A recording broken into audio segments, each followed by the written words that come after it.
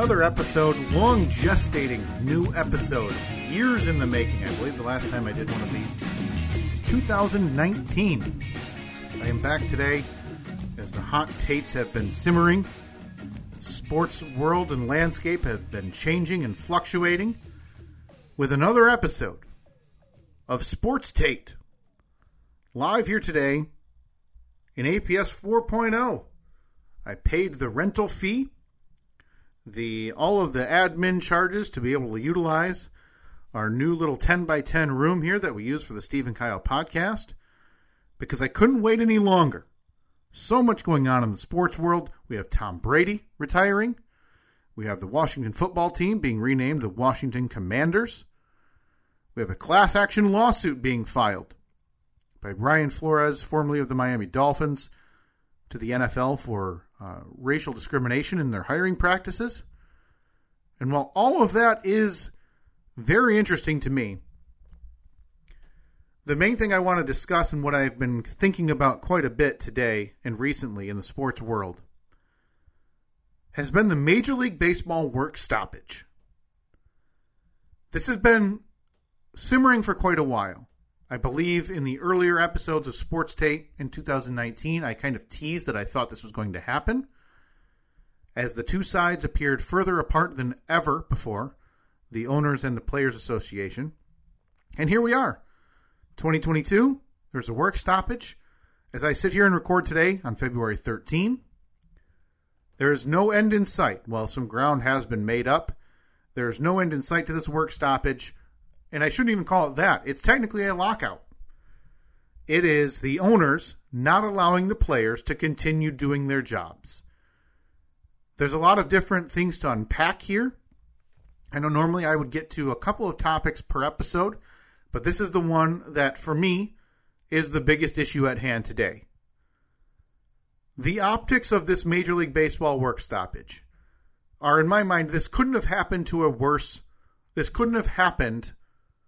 a league that really needed some consistency and some good PR.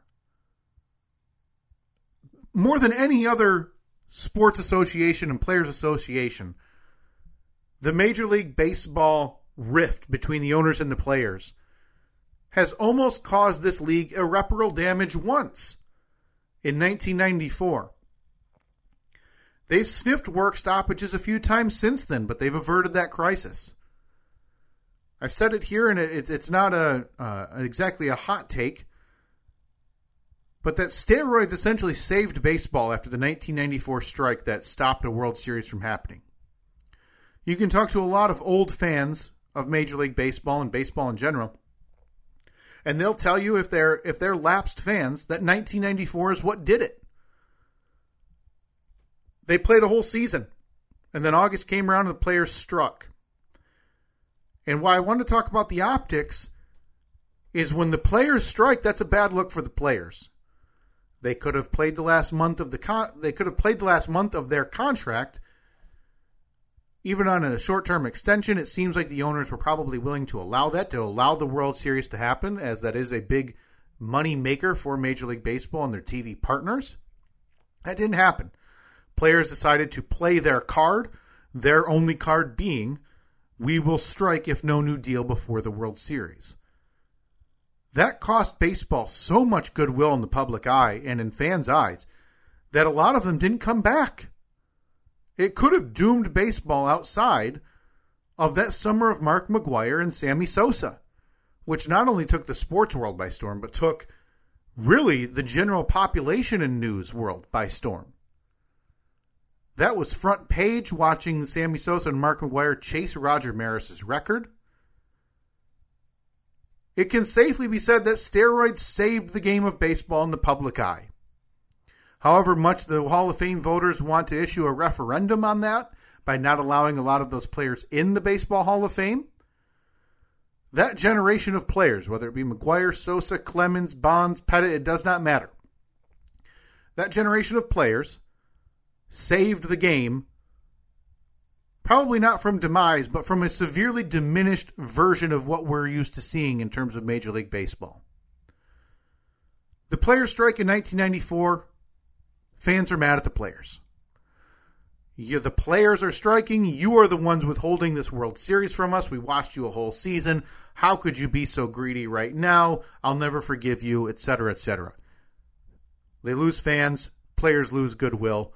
Overall, a bad deal for the players in 1994. Since then, though, it's so curious to watch the average fan now during some of these work stoppages because, and I used to be one of these, before I cared about the bigger meaning of all of this stuff. And I've said it on this podcast, I don't care about the minutia as much. I don't care about player transactions as much. I care more about the big picture in sports. And that's why I'm addressing a labor stoppage today instead of the Tom Brady retiring and the impact on football. You can find that anywhere. You could read that anywhere. It doesn't matter. It's a blip on the radar for me compared to what we're dealing with in Major League Baseball, who has a lot of issues. You have the owners locking out the players right now, which makes it all the more curious to see fans, whether it be on Twitter or anywhere on social media or calling into sports radio shows or just in general, who still tend to say, well, I can't believe these entitled millionaires won't play baseball. They're withholding baseball from me. They're already so rich, they don't understand the problems of the working man. And that couldn't be further from the issue at hand here. Granted, a lot of baseball players are paid very well. But if you were to go look at the top stories regarding baseball right now, and even what Commissioner Rob Manfred had said very recently regarding pay disparity and minor league baseball players, how he said they don't deserve to be paid during spring training if you're a minor league player. Think about that for a minute. These franchises are worth not millions, not hundreds of millions, billions of dollars. And there is such an issue on the minor league baseball side of this sport where there's no housing. They're not getting paid during spring training. A lot of the younger and lower drafted or undrafted free agents are making pennies on the dollar for only during the season.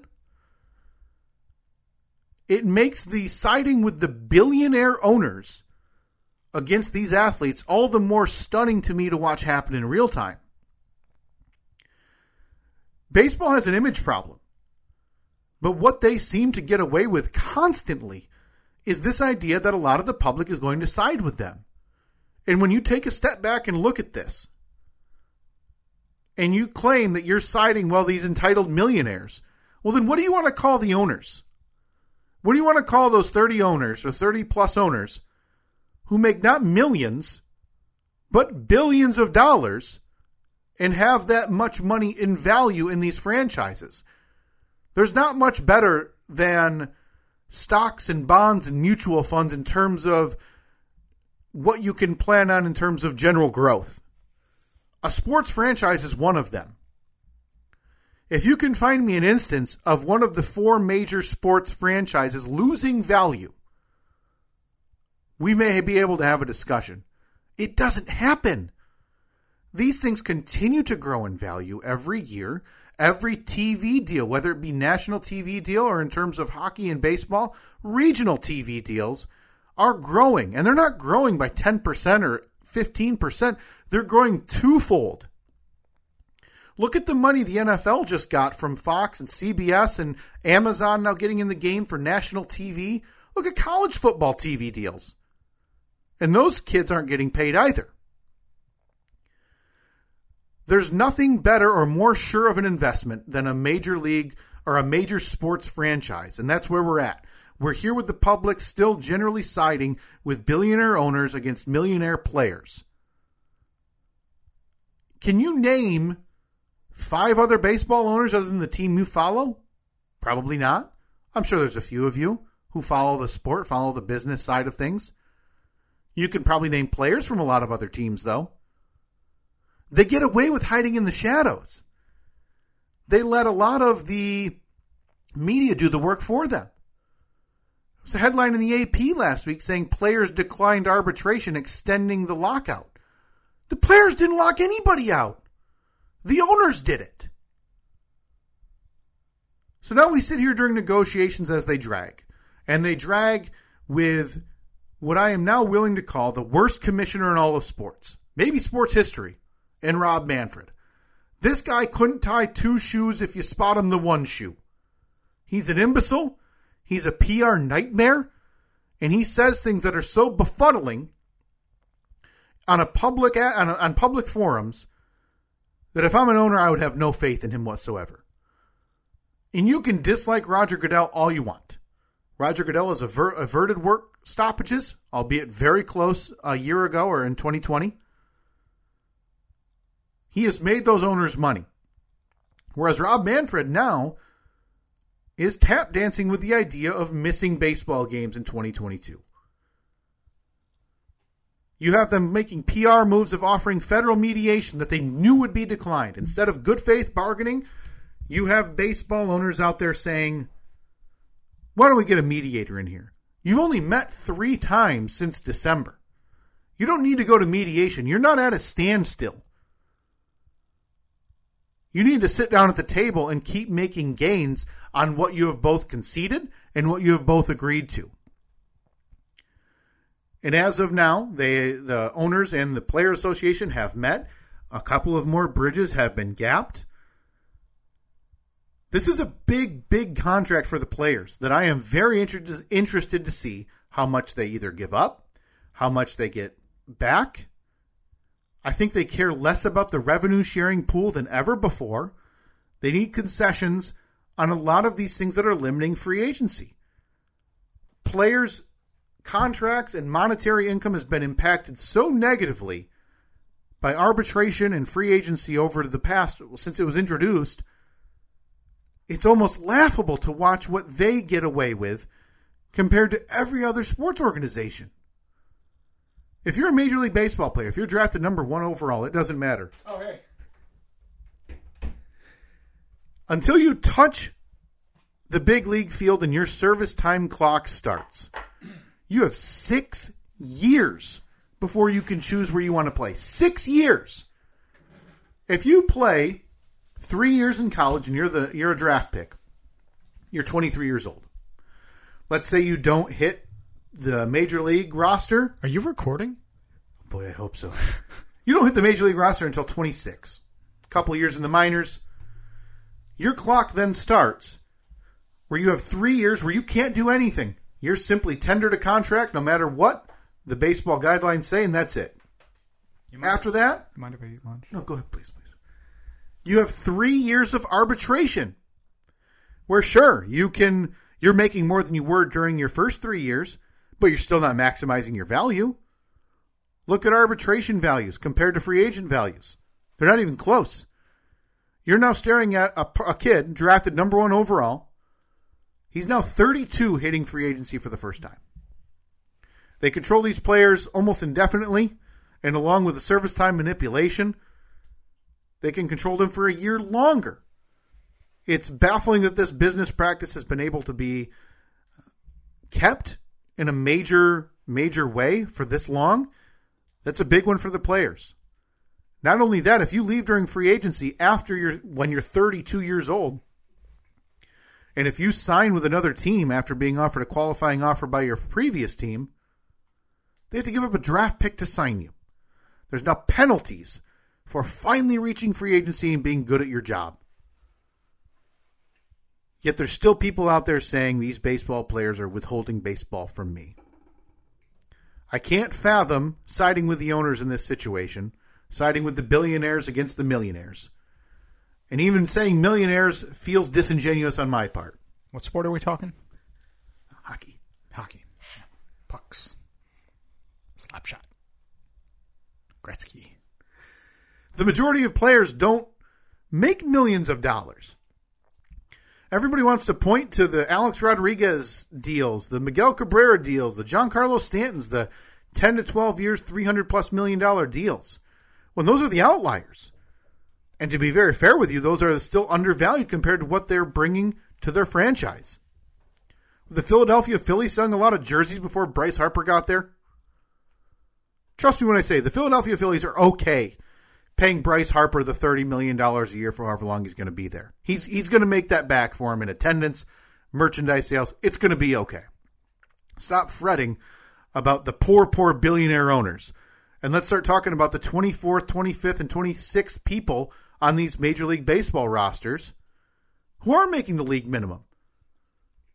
They're not the Bryce Harpers that this deal needs to be concerned about. It's the people making the veteran minimum or the league minimum that the Players Association finally needs to stand up for. I don't know where this negotiation goes. I'm comfortable saying we're going to miss some regular season games. It seems like if there's not a deal within the next 2 weeks, games will be missed for sure. Even before that, I still think we're going to miss some games. You're going to need to get teams to their spring training sites. You do a shortened spring training. But again, this is all the rosy, this could happen plan. There's no telling that that's going to actually exist. That would be a big bridge being gapped between owners and players in the next 2 weeks when they've met now 5 times in over 3 months. Grapefruit League. What are we going to do without Grapefruit League baseball?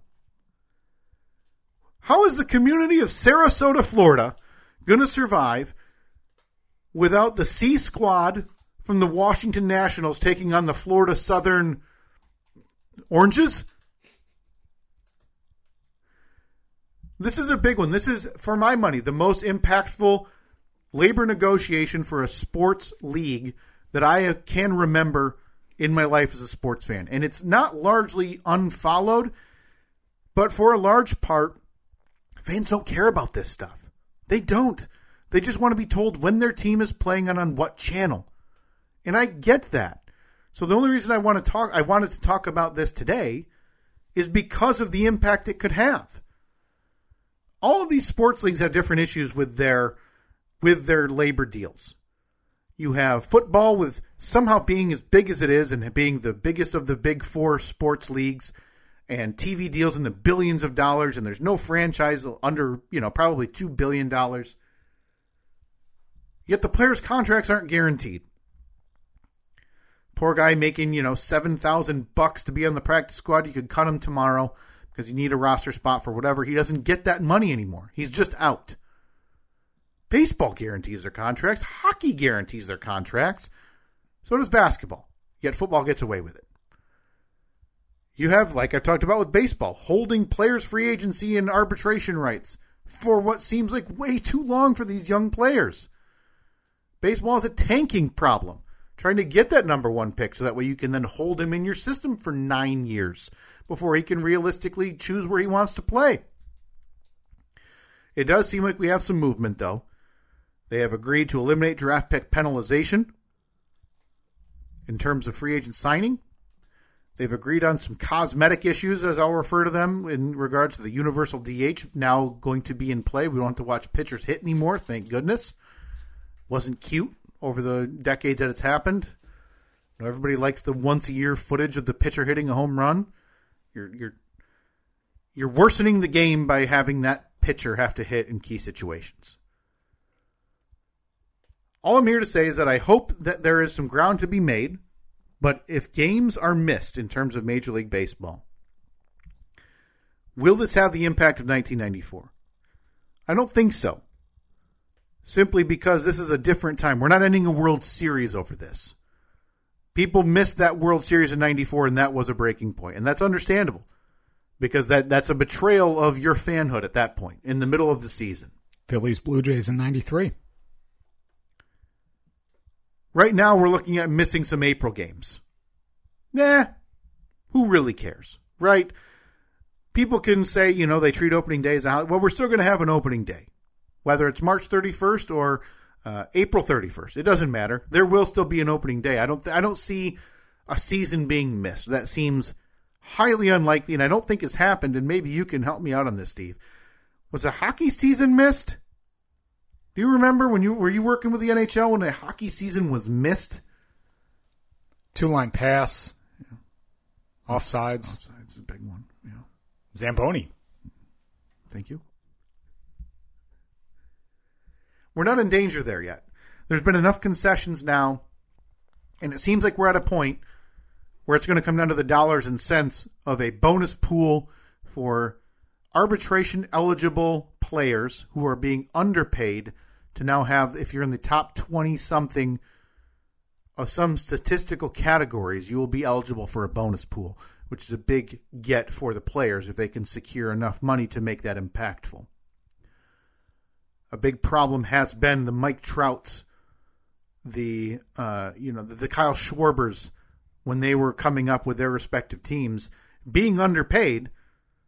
And then when you hear their contract demands when they are a free agent, people saying, well, why do they want so much money? They don't deserve that. Well, yeah, they also didn't deserve the $600,000 when they were hitting 40 home runs in their age 24 season. It's a market correction. It needs to level off, and I think that's what the Players Association finally understands. And I think we're finally going to get there. They seem to be avoiding the scenario of games being too long and items like pitcher clocks and those other cosmetic items as I described. I'm sure those will be negotiated and agreed to as those seem minuscule in the big scheme of things. We'll check in next month because if baseball starts missing games, that betrayal of the trust starts happening again in terms of fans. And who comes back and who stays? I don't know. Are you a diehard Orioles fan? Probably not. Is this enough to cause you a lapse in fanhood? No, very probably. Because your team sucks as it is, and now they have the gall to miss games. Baseball's in a tough situation here. Steve, your thoughts?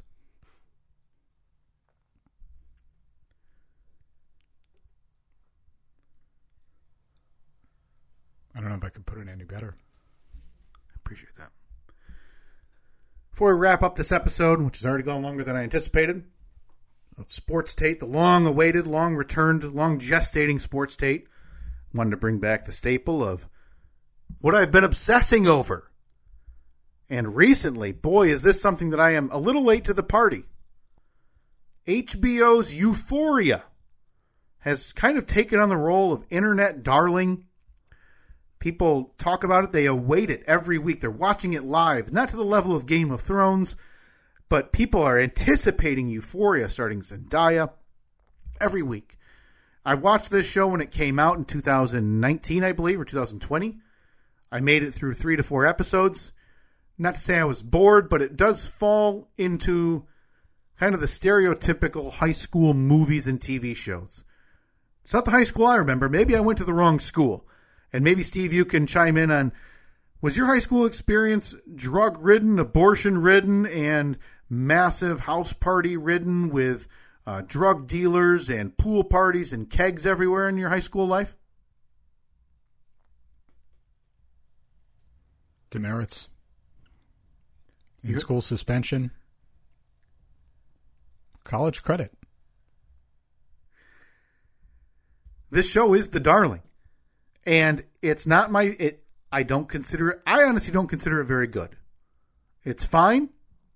I have watched all of the episodes. I decided after seeing, I hate feeling left out in these regards. So I decided, you know what? I'm going to go back. I'm going to watch it all again. I'm going to see what all the hubbub is about, all the hullabaloo, and I'm going to jump back into Euphoria and catch up. And it was what I remember, an unrealistic look at a high school life, at least in my memory. The best way I can describe Euphoria right now is there is a 14-episode fuse for the 15th episode bomb that went off in what I can only describe as a tour de force by Zendaya in episode 15, uncomfortable to watch, difficult in its content, but so well done by everybody involved. So many things to take note of. So if you are not aboard the Euphoria train, I beg you, only watch 14 hours to get to that elusive 15th hour where you will be, your jaw will be on the floor just based on the performances. So HBO's Euphoria is what I have been obsessing over the last 2 weeks or so. Please bring it back. You can submit your hot takes to us at Steve and Kyle on Twitter and Facebook. I can bring that back next time. I want to bring this back next month. with hashtag RateMyTate. Submit those to me on social media, and I will get to those next month. This has been good. This has been cathartic. I'm happy to talk about it. It's important conversation. I'm glad I'm having it. Steve, your final thoughts on the Major League Baseball work stoppage right now and what you think for the 2022 baseball season. TB12, Big Ben, thank you for your service. You heard it here first, folks. Thank you very much, Steve. Thank you for everybody tuning back in. It's been a joy. Look forward to reading your hot takes, your hot tates. I apologize. I can't believe I just mislabeled them. We will be back next month with another episode of Sports Day.